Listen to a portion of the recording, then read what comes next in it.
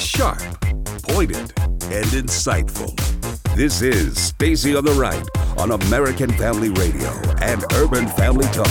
The mother of all rallies tonight inside of the Amway Center. 45 Fest begins. The doors don't open until 5 o'clock, but there are already hundreds upon hundreds of people queued up waiting to get in, many of whom camped out in their tents on the sidewalks around the Amway Center overnight. I feel it's important for us to give back and support him because he's there to support us. We're here to support Trump. We love our president. Support the greatest president of all time. He's going to be uplifting to us, and, you know, we all anticipate that he will be announcing officially his run for 2020. 4 more years! And now, Stacy Washington. 4 more years!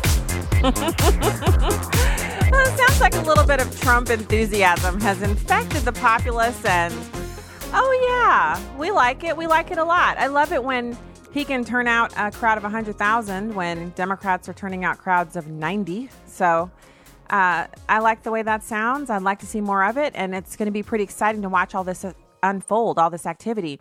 Meanwhile, here in Stacy on the Right Show land, we have a fantastic program planned for you today. We're going to be chatting with two wonderful, well, obviously we have Hans von Spakovsky coming on later on this week. They're actually going to be in St. Louis. Hans is going to be joining the program on the 19th, which is tomorrow.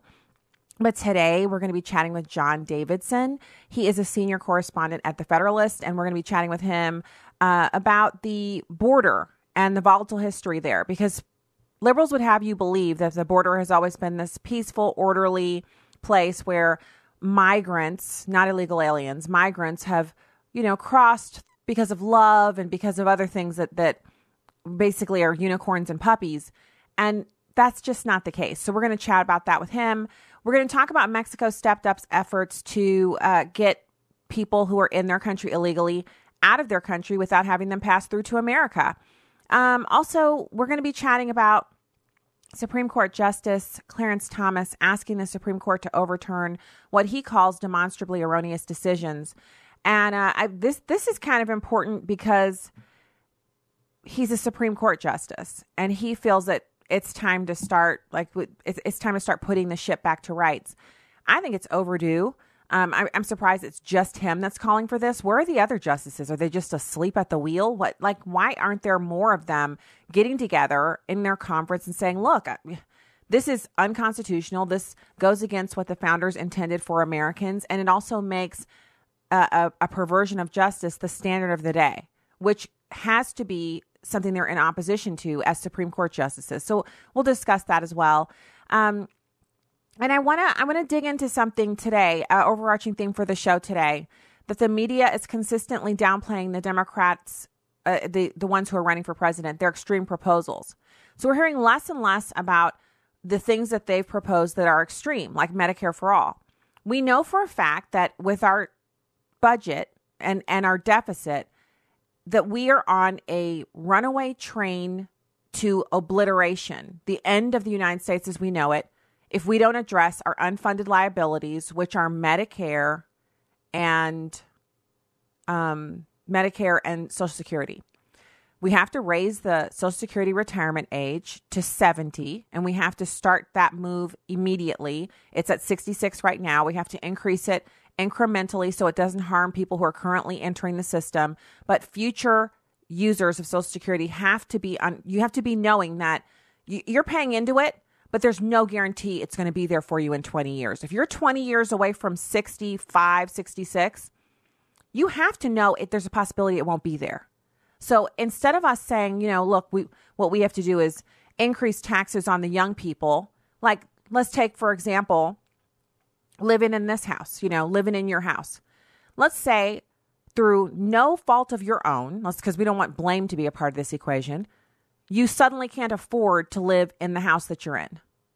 And consequently, you are looking for ways to either bring in more income or reduce the costs elsewhere so that you can afford to stay in the house. And after you've run the numbers every which way from Sunday, it just won't work. Do you then go to your kids and say, every kid has to get a 40-hour-a-week job so we can stay in this house? Or do you put a for sale sign out front and sell it and move into a house that you can afford?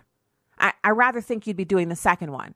So the idea that we have to increase taxes, so a lot of policymakers are saying new entrants into the workforce, so anybody who's working now and new people would have to have their payroll tax increased to 33% to keep the current levels of funding, because we're paying money in. All of us are paying money into Social Security, but the money that we're getting back out is far greater than what we've paid in.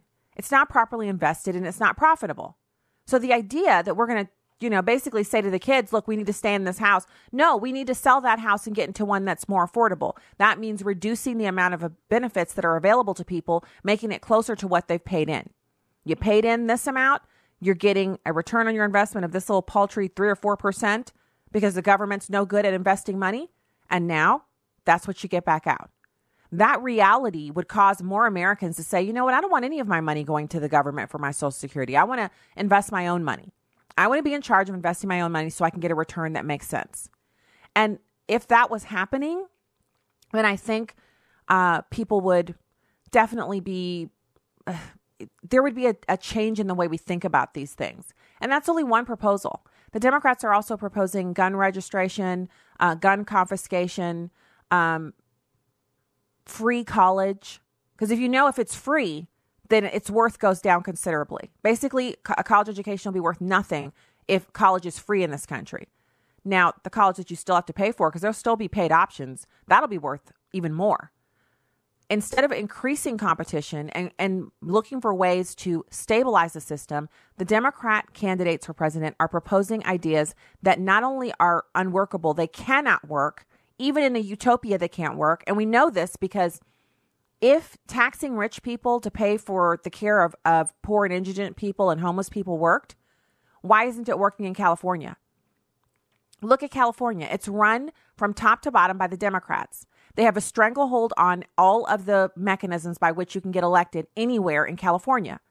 They have the highest population of homeless, the highest population of illegal alien residents, and the highest taxes. And they're still not solving their homeless problem. In fact, their homeless problem is exploding under the rule of the Democrats. So everybody would know this if mainstream media would just say, hey, Alexandria Ocasio-Cortez, in addition to saying that President Trump is maintaining Dachau and Auschwitz-type concentration camps on the southern border, in addition to her saying that, and we need to hold her accountable for that, right? They're not going to. But in addition to them talking about her saying that and then demonstrating how historically inaccurate that is, how that comparison won't hunt, they should be talking about the proposals that she has put forward, the Green New Deal, Medicare for All. Just keep going. Let's talk about those proposals. Let's talk about how they either work or don't work, how they're funded, instead of papering over it. But they're not going to. So one of the most important announcements, I think, for this week, which I'm 50-50, or maybe I'm 60-40. I'm 60% in the camp that I wish the president hadn't made the announcement that he was going to live tweet the Democratic debate. Now, I'm over here in live tweet veteran land. I have live tweeted debates since I got a Twitter account, and it's always super fun to do because you have to go fast. You have to compose your tweets and get them out quick and try not to have any typos. And you have to catch the moments where they've said things that are really news. And sometimes in the midst of tweeting, you're not sure if it's news or not, but you just in your ear is like, that sounds like something. Like, what did he just say? Or what did she just say? And so you live tweet it. The president has announced that he's going to live tweet the Democrats' first debate, where they'll have 20 people. So each person's going to get basically 45 seconds worth of time to talk, unless the debate is like 5 hours long, because the questioners have to ask, the moderators have to ask the questions. But what's funny about the entire thing is that in live tweeting the debate, the president will be able to circumvent the mainstream media's continuing, it's like a campaign for them to clean up and mollify these policies that the Democrats are putting out. They have to rely on the mainstream media to clean up their statements because they're saying things that are just pants on fire crazy, like bullet train to crazy. Not even bullet train. Like, what's faster than a bullet train? They're on high-speed rail to crazy. Just crazy, the proposals that they're making. So the fact that they're proposing these wild and crazy things and that the media feels the need to paper over it for them and kind of whitewash what they're saying to the American people also points to, yesterday we mentioned the polls showing that 4 or 5 of their crazy candidates, Nincompoops Incorporated, they're all ahead of the president apparently in the polling. Remember, they said President Trump had a 1% chance of winning? Well, Newt Gingrich had some things to say about that, about President Trump's re-election prospects. And I thought it was pretty interesting. Here's that audio for you. It's number 5.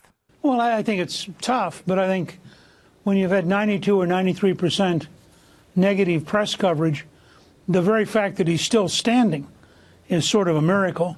And, of course, part of that is that he has had a remarkable economy. People, I think, give him large credit for job creation and for wages going up. At the same time, he's met what he promised his conservative-backed people he would do. He's been very good on judges, very good on deregulation, very good on tax cuts. So he's going to have a fight. It's going to be very tough. But as Scott Rasmussen pointed out this morning, exactly on this date, 4 years ago, Donald Trump was at 1%. And 67% of the Republicans said they'd never vote for him. Now, this is a great campaigner. I think that he believes he's going to win. He believes it's going to be a fight to the finish. But he also believes, I think, that the Democrats are pretty weak. And I'm inclined to agree with him. I think the Democrats could stumble into a disaster if they're not careful. And that's what obviously that's what I'm hoping for. But that's the thing that is so again, I'm going to apply some logic here that may not be appropriate in light of the fact that I'm talking about the Democrats. But bear with me. They already saw what happens when you allow the mainstream media to put their wishes and hopes and unicorn fancies out as news. They knew in their heart of hearts that Hillary Clinton was going to be the next president of the United States, because what other result could be fair and right in this world? In the known universe, there could only be one option, and that was Hillary Clinton. There's no way that Donald Trump, after saying the things that he said about illegal aliens and the border and, whatever, there's no way he could beat Hillary. Hillary was unstoppable. She was preordained. She said she was born to be the United States' first woman president. She was born to step into that role. Now, again, that could have been the truth, but obviously it wasn't, and she wasn't put into the presidency. And part of that was because she believed the hype just as much as they did. She saw the polls that showed that she was winning no matter what. She saw the reasoning behind the methodology. She saw a lot of different people saying a lot of different really interesting things about her and her candidacy. And so she went with it. Now, what's funny is, they have this play on Broadway about the Clintons, and it's actually closing early, which on Broadway and off-Broadway shows, a play closing early is basically an announcement of a failed play. It's embarrassing, but that's what's happening because the Clintons have served all of the possible uses that they could have served. They are no longer influential. And so they're over. And so it's just interesting to hear people kind of, obviously we have the ability to say, what happened on this day 4 years ago? What happened on this day 3 years ago? When in the 2016 election, we know what the polls showed. We know what the talking head said, but what exactly brought on that it's an extended death march that these people have been on for the past 2.5 years. And they haven't moved through the stages of grief. They've just been in denial the whole time. Denial and angry refusal to accept, which they call the resistance. And we can go back and we can see exactly what it was. It was that they were set up by their own media to believe something was impossible. And when that impossible thing happened, then they were left with the pieces, just, shattered pottery to try to put back together without even so much as super glue. That was their psyches. They're just literally broken. And they're setting themselves up for a repeat of that. 100,000 people, most of whom are now intense, waiting to see the president tomorrow, versus 90 people for Joe Biden. When we get back, we will have John Davidson. I've been leading tours to Israel for over 25 years. Hello, everyone. I'm Tim Wildman, president of American Family Association and American Family Radio. I started going to Israel with my dad in the 80s and learned how to lead tour groups. And so been doing it ever since. And now my wife has joined me, Allison, and we love taking folks who support AFA and listen to AFR to Israel. And we'd love to have you come along with us as well. That's in March of 2020. We're letting you know ahead of time because we know that people need as much advance notice as possible to get ready for a trip like this. So if you want to go with us to the Holy Land in March, go ahead and get the information at twholyland.com. That's twholyland.com. All the information on the March trip to Israel is posted there, and hope you can join us. Hi, I'm Crawford Loritz with A Legacy Moment. For years, I served on the staff of Cru. In the summer of 2001, at our staff conference, Steve Douglas was officially installed as the second president of Campus Crusade for Christ. It was a moving time. Bill Bright, the founder of Campus Crusade for Christ, charged Steve to be true to the mission and calling. Then the leadership gathered around Steve and his dear wife, Judy. We placed our hands on them and we prayed that God's favor and blessing would rest on them. Not too long after that, Dr. Bright went to be with the Lord. But that was a scene I'll never forget. David experienced something similar in 1 Kings chapter 2, verses 1 through 3. Here David passed the baton to his son Solomon. Listen to these words. As David's time to die drew near, he charged Solomon his son, saying, I am going to the way of all the earth. Be strong, therefore, and show yourself a man, and keep the charge of the Lord your God to walk in his ways, to keep his statutes, his commandments, his ordinances, his testimonies, according to what is written in the law of Moses, that you may succeed in all that you do and wherever you turn. Essentially, David charged Solomon with three things. Number one, David made Solomon understand it was his time. Number two, David challenged Solomon to be a man. He said, show yourself a man, Solomon. Don't back away from the challenges. Now is the time for you to exercise and demonstrate courage. And then number three, David charged Solomon to stay faithful to God. Well, here's what I want you to remember and do today. Are you investing in the next generation of leaders? If not, let me encourage you to do so. Give them what they need in order to be effective when you're gone. Thanks, Crawford, and thank you for listening to today's Legacy Moment, a production of Moody Radio. Welcome back to Stacy on the Right on American Family Radio and Urban Family Talk. Hey there, welcome back to the program. Don't forget to go to onenewsnow.com and stacyontheright.com and check out the content that we have for you. We'd love for you to subscribe and check us out on a regular basis when you're surfing the web. All right, now it's my pleasure to welcome our next guest to the program. It's John Davidson. He's a senior correspondent at The Federalist. Thank you, John, for joining us today. Welcome back. Thanks for having me. Hey, so let's talk about this. You got a bunch of really great information, lessons from the border's volatile history. So the mainstream media would have us believe that the border has always been this peaceful, beautiful place until Donald Trump showed up with his hate and his, his xenophobia. And now that's why it's so volatile. And that's why there are concentration camps there. And we've never, ever had a problem with the Mexicans maintaining their side of the border before. What's the truth? The truth is it's never been secure. We have this 2,000-mile border with Mexico that we got when Texas became a state in the Treaty of Guadalupe Hidalgo in 1848 when the Mexican-American War ended. And what we got with the end of that war was this 2,000-mile border that nobody knew whether or not it could be defended, whether or not it would ever be secure. And for most of the history since the end of that war, it hasn't been secure. And it's been a source of instability. It's been a source sometimes of violence. And it's taken different forms over the years at different times and for different reasons.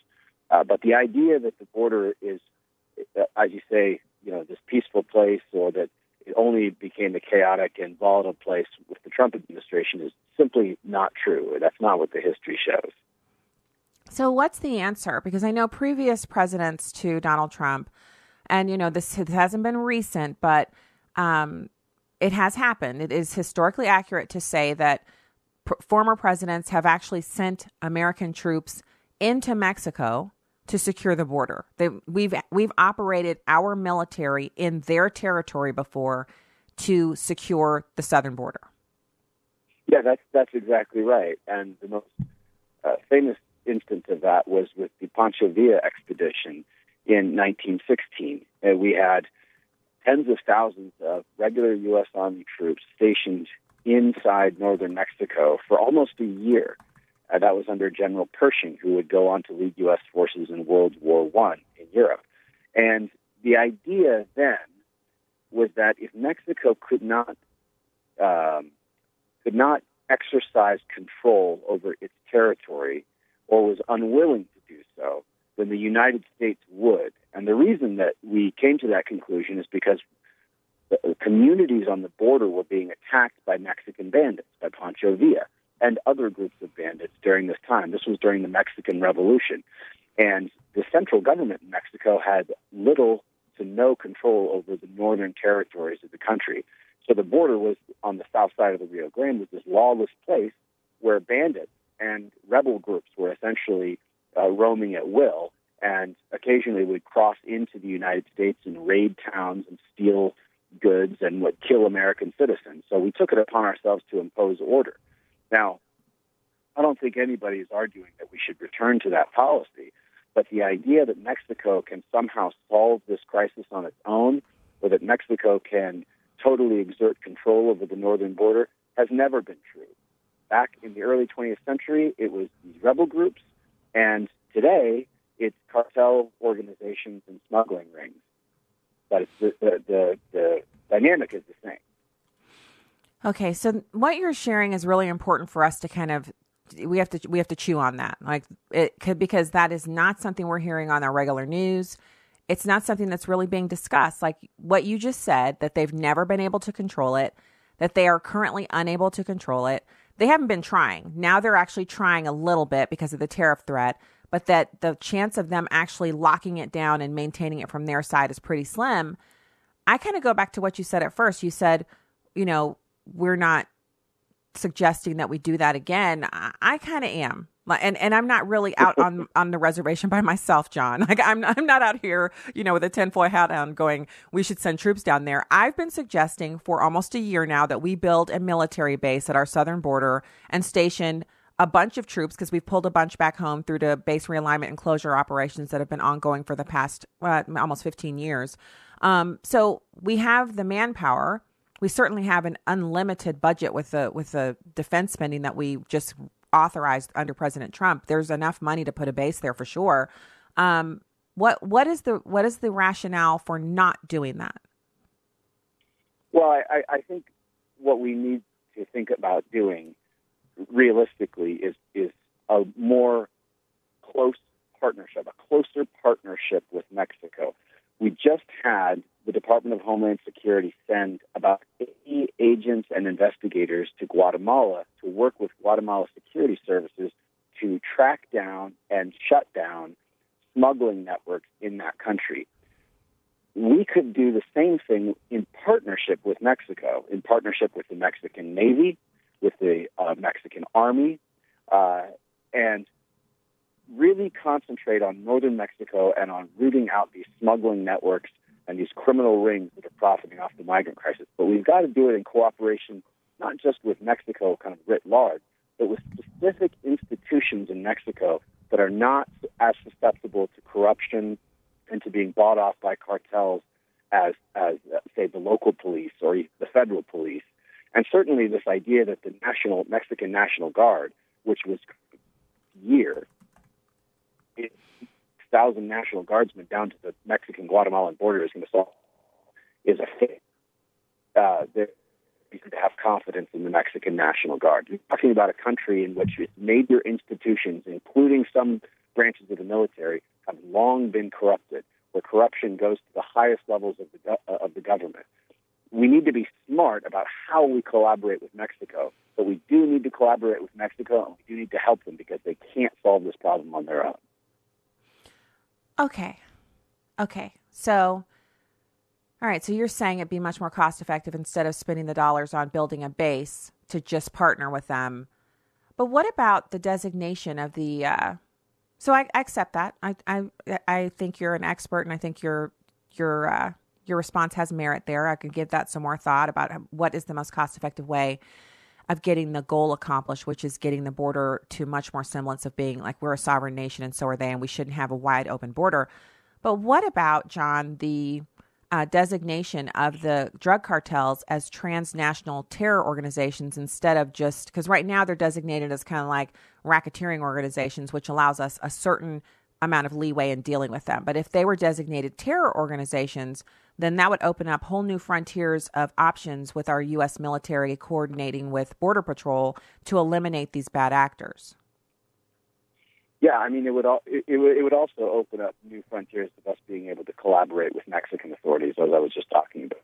You know, we have these anti-terrorism partnerships all over the world as a result of changes after 9/11. You know, in every corner of the world, actually, where the U.S. military partners with local military forces and federal police forces in dozens and dozens of countries that have terrorist presences in them. So I think that the idea that, you know, we could do something similar with the cartels in northern Mexico and bring a lot more resources to bear on that, you know, partnering with Mexican military forces, there's some merit to that. I think that that's been suggested by Representative Chip Roy from Texas, among others, recently. And I think, you know, that could be one approach that might be effective, you know, among others. So do you have any insight into why it would take? So why wouldn't the president be moving on that? I understand the tariff threat has made a huge difference, and that's finally some good news. But after 2.5 years of wrangling with the Democrats to no avail, John, why wouldn't the president immediately go to that designation? Because that is something that is outside of Congress. It's outside of the courts.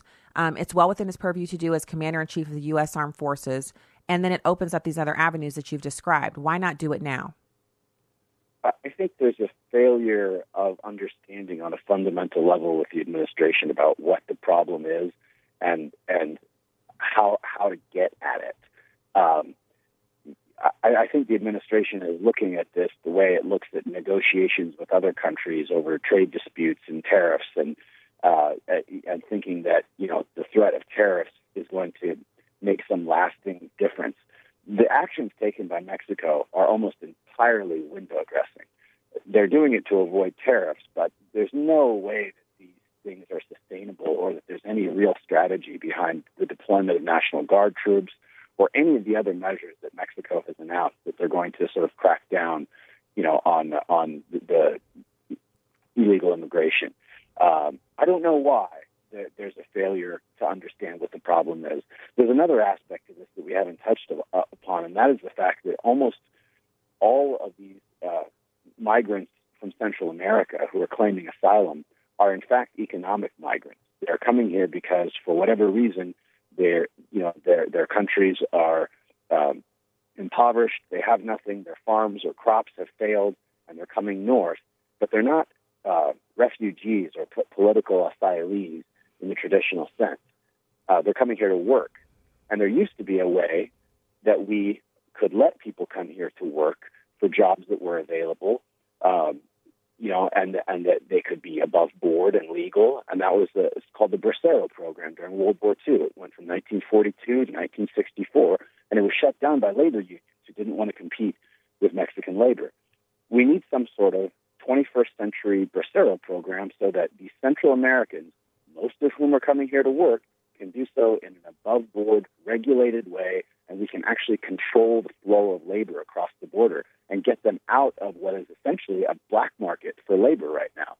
The administration hasn't shown any indication that it's aware that this is a problem with a solution.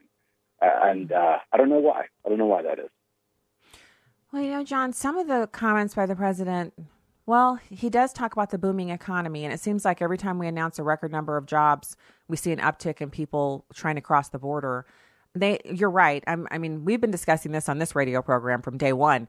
These are economic migrants. If you are a true refugee, you go to the first country adjacent to your own home country, because refugees, by their very nature, the definition, it's someone who intends on returning to their home country because they don't want to be a citizen of another country. They want to be back in their own home. And as soon as it's safe to do so, they want to go back and rebuild and start to reconstitute what they had before. These are economic migrants because they don't go to the first country adjacent to their own to find refuge or to find safety. They're traveling to the United States because there are jobs here. And because, unfortunately, we've allowed upwards of maybe perhaps 40 million of them to come here. And I'm getting that number from the number of reports now that the IRS is reporting again back to employers. The number of individuals who have a Social Security number that does not match their name and address, so in other words, it's fraudulent Social Security use in the workplace, is 49 million. Now, admittedly, some of those would be Americans, but the majority of them would be people who are in the country illegally. That number flies in the face of the 11 million that's been forced down our throat for all these decades, and I think it's much more close to accuracy, and that number is exploding because of the current activity on the border. I don't know. I feel like the president has a grip on what's going on, but then as you're explaining that, I'm like, well, I mean, does he really know about that? Like, do his advisors, like Stephen Miller is the expert here, does he understand what you've just explained? I don't know. The fact is, though, based on everything that you just said, people in the United States, employers and businesses in the United States are hiring illegal immigrants. They have been for years and years and years.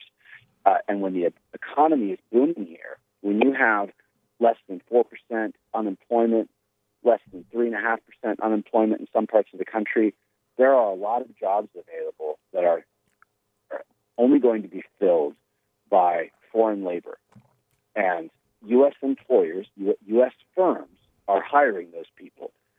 The only reason a Central American farmer would sell his farm, sell everything he has, himself and his family and his children at great risk to hire smugglers and pay off cartels and corrupt officials and travel thousands of miles north to get into this country is if he knew with almost certainty that there would be a job for him here in this country. And a lot of the migrants I've talked to will not only say that they have a job lined up, or that they know where they're going, they know where their contact is, they already have a job lined up, they already have relatives and family members here. They're coming here for work, and they're coming here for work because they're getting hired. And so we need to bring these people out of the shadows. We need to get them out of the black market for labor and into the mainstream, and so that we can regulate it like we do with everything else, so we can know who's coming here and who they're going to work for and who's hiring them. This is a huge the illegal black market in labor accounts for almost all illegal immigration, almost all of it. If we can get a handle on that, we can get a handle on the migrant crisis. So when you say bringing them out of the shadows, because I'm honestly any kind of, and this is my opinion, John.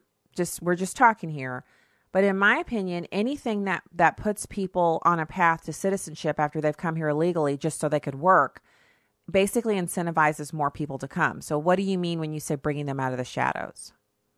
You don't have to put them on a path to citizenship. You just need to know who they are, who they're coming here to work for, what the conditions of their employment is, and know who they are. Okay. The idea is that people would be able to come here and work and send money home and be temporary employees on contract or seasonal employees, and then they could return home at the end of the season or at the end of their contract, and there could be a flow of labor that responds to demand, that responds to the U.S. economy. So the next time we have a big recession and the unemployment rate skyrockets up, we can shut down or reduce the number of contracts that we authorize. There's a way to regulate it. And it's not going to be perfect, but it's going to be better than what it is now, which is fantastic. We used to do this, and we could do it again. And I agree with you, absolutely. John Davidson, thank you for the informative talk. and your time today. Senior correspondent at The Federalist. I'll post the link on Stacey on the Right on Facebook. Thank you so much for being with us today. We'll be back with more after this.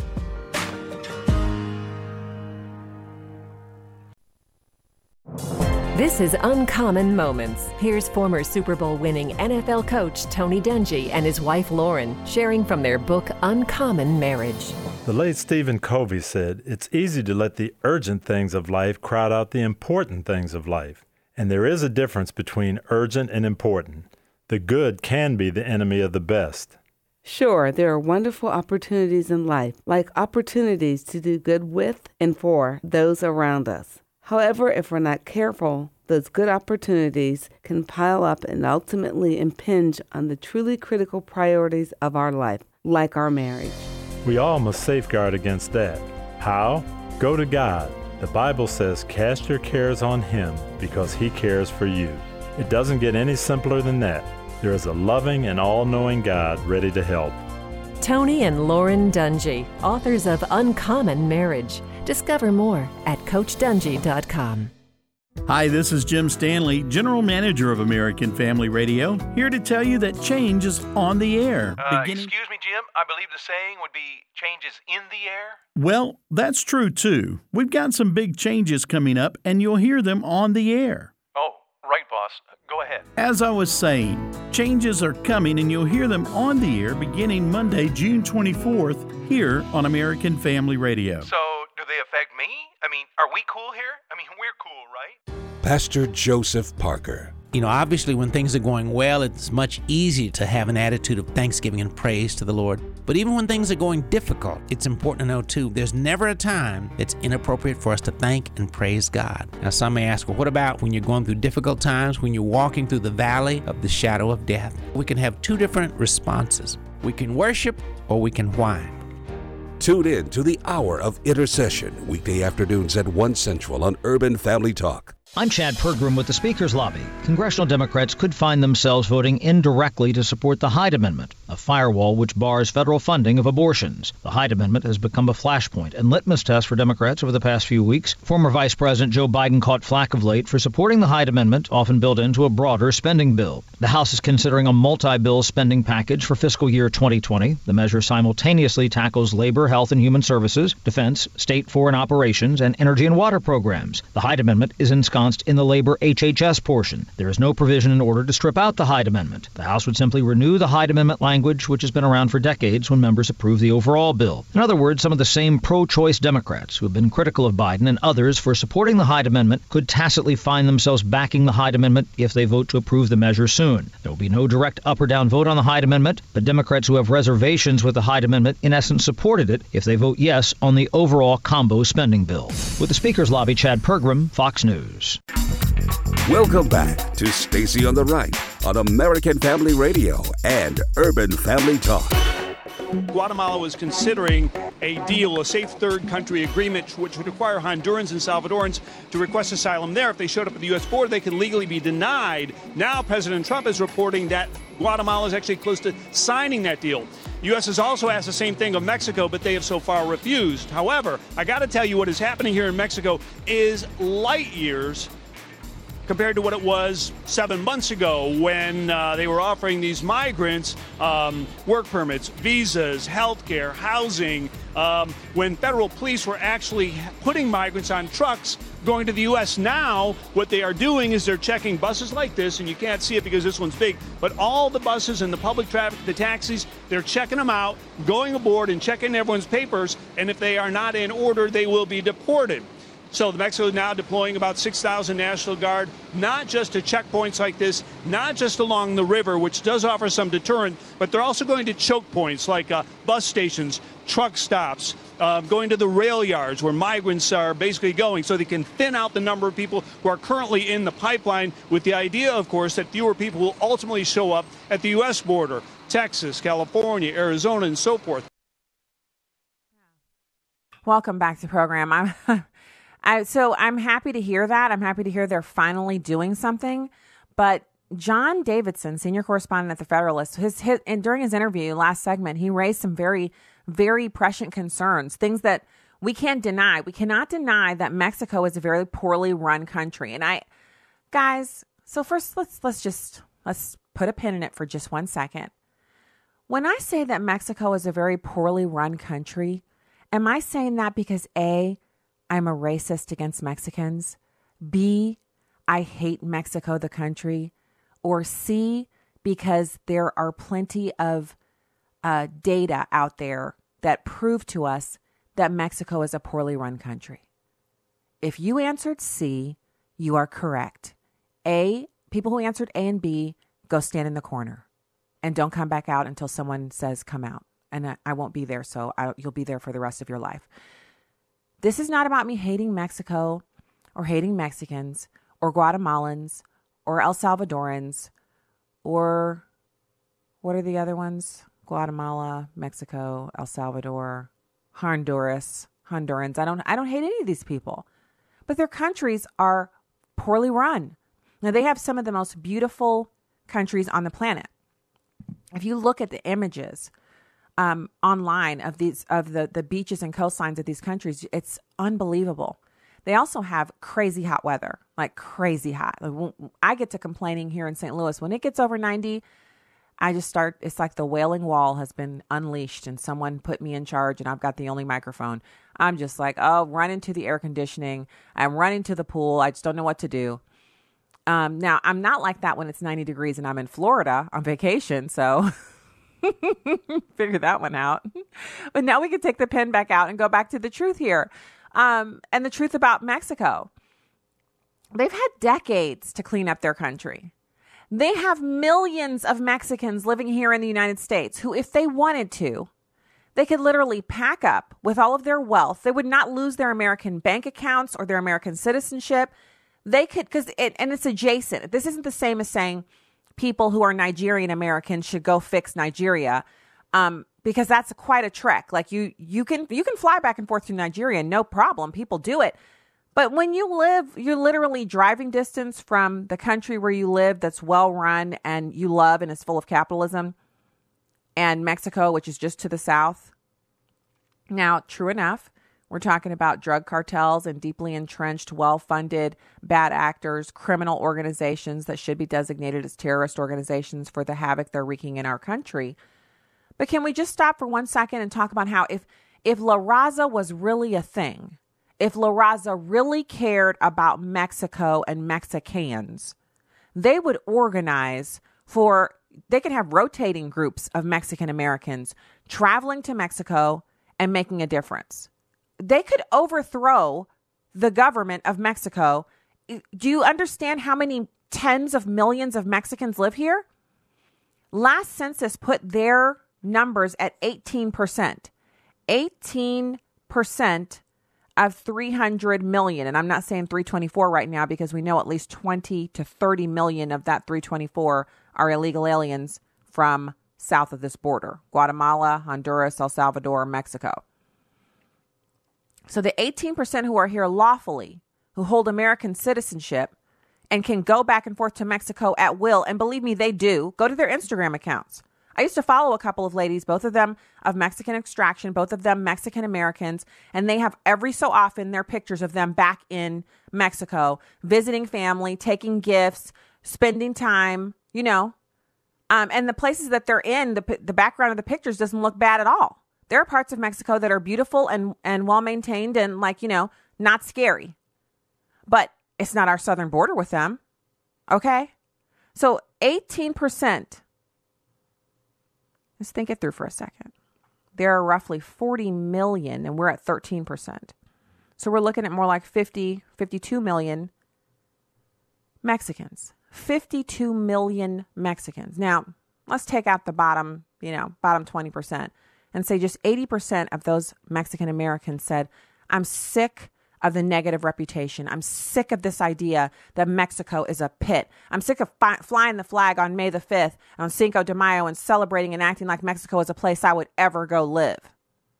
I'm not here cranking out the babies every other year and being an American, a Mexican American as they call themselves, because Mexico is so great. I'm here because America is that great. And I don't want to go back down there and live, but I need to do something for my people. Because, you know, in Cinco de Mayo, it's all about Mexico. So why not? Why not do something about it? After all these decades, we know that the Mexican government's not going to do anything about it. And this is a problem. This isn't a situation where we're talking about occasionally we intermittently have, some illegal immigration. No, we have it 24/7, 1,000 folks a day dumped off into American cities. They have no place to go. And he did say, John did say that, you know, these people often have somewhere to go. They often have family that they're going to, but a lot of these people don't. So it's not every one of them that actually has a name and an address where they're going. And if you've ever been, so when I went down to, let's see, where did I go? I was just in Tupelo for Sherathon, and I flew through Dallas. And I'm not kidding you, so I didn't ask, so this is just speculation, but there was this lady, and I mean, she was so happy. It was like she was cartwheeling, and she had this little girl with her that looked like she was from Honduras or El Salvador.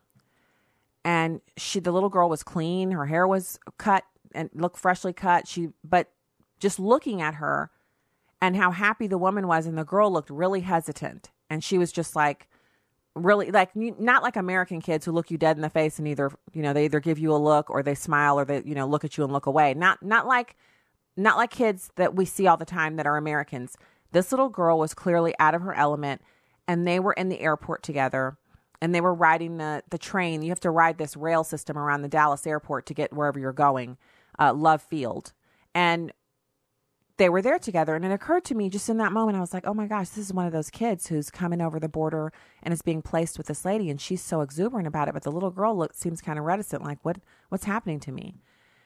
And in that moment, I felt so much pity for the little girl, because of all the stories I've heard about what's happening to these children on these journeys and how the kids are getting rented out and et cetera, et cetera.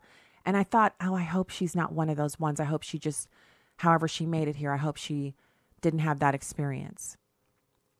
And then they got off at their stop, and I kept on riding into my stop, and I got off at my Seagate and went on, and went on where, back to where I was going. But I just think it is so crazy that none of these things are being discussed. It's almost as if we say, this is the situation and this is what we have to deal with, and there's no solution. We can't seal the border because of the Democrats and Republicans. We can't have Mexico seal the border because their government it's worse than bad. It's worse than ineffective. It's worse than doesn't work. And then you've got the designation for terrorist organization, which is so simple to do, and the president hasn't pulled the trigger.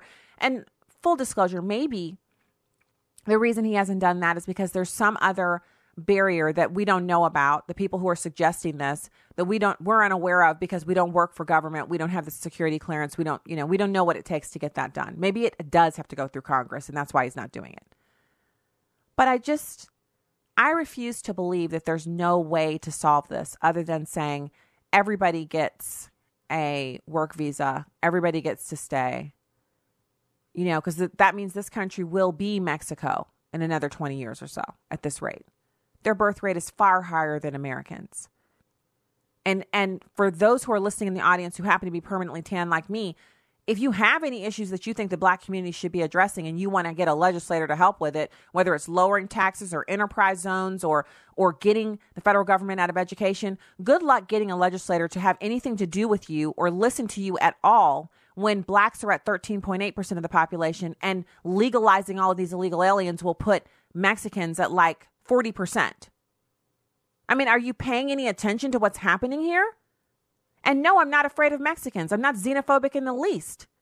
But if you look at the immigration from all of these different countries, we have the highest level of Muslims living in any other country that's not a Muslim majority nation, the United States.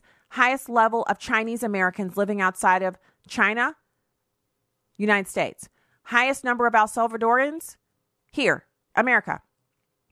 Highest number of Mexicans, the Mexican concentration of immigrants anywhere on this planet, the highest number is here in the United States. If you want to live with more Mexicans than you do in the United States, you got to go to Mexico. and go on down the line. Everybody's getting in. And so you might be one of those people. I meet them sometimes and they're like, I'm fine with people coming in. America is a big welcoming place and we'll assimilate them and they will become Americans. And that is all. Okay, if that's what you think is happening. So if that's what's happening, what are all of these places where you go there and nobody speaks English? What is all this garbage with me going out to the Walmart out in Chesterfield and them asking me if I want English or Spanish? Why are they asking me that if people are assimilating? Why are immigrants, I don't know if they're legal or unlawful, I don't know who these people are, yelling at me in the parking lot in Spanish? Why are these people doing that if they've assimilated? Why didn't she just throw me the chin like every other American does when I'm walking around the Walmart? What is up with that?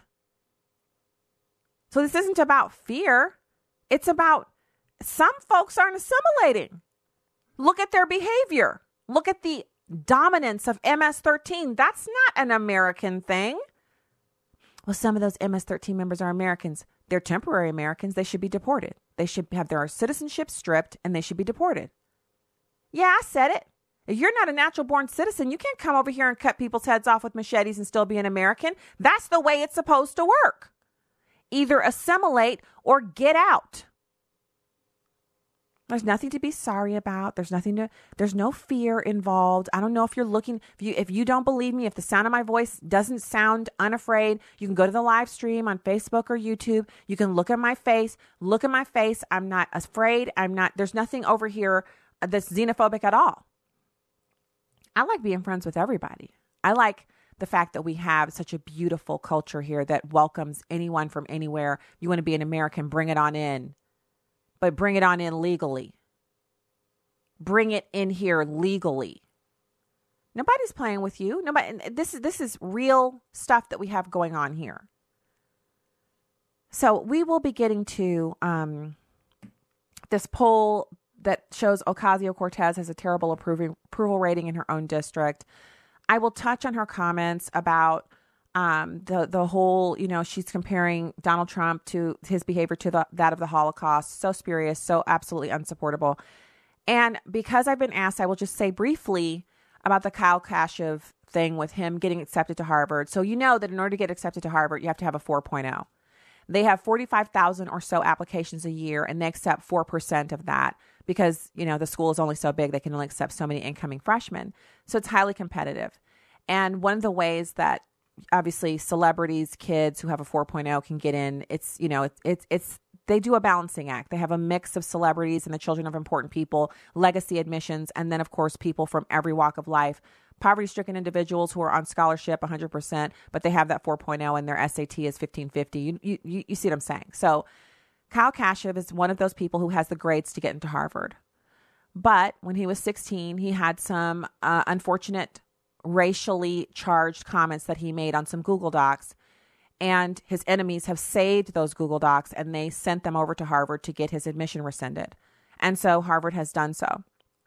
And so on the one hand, you have David Hogg, he's actually a brain dead nincompoop. He's going to go to Harvard in the fall. But out of all the stuff that David Hogg has said, and I've disagreed with every bit of it, every syllable, every written, typed letter, every bit of it, he's never been racially charged or anti-Semitic that we know of. And so people are really upset about Kyle Kashuv, and I think he's a great kid. God can use this to work it out for his greater good. He's obviously not going to Harvard.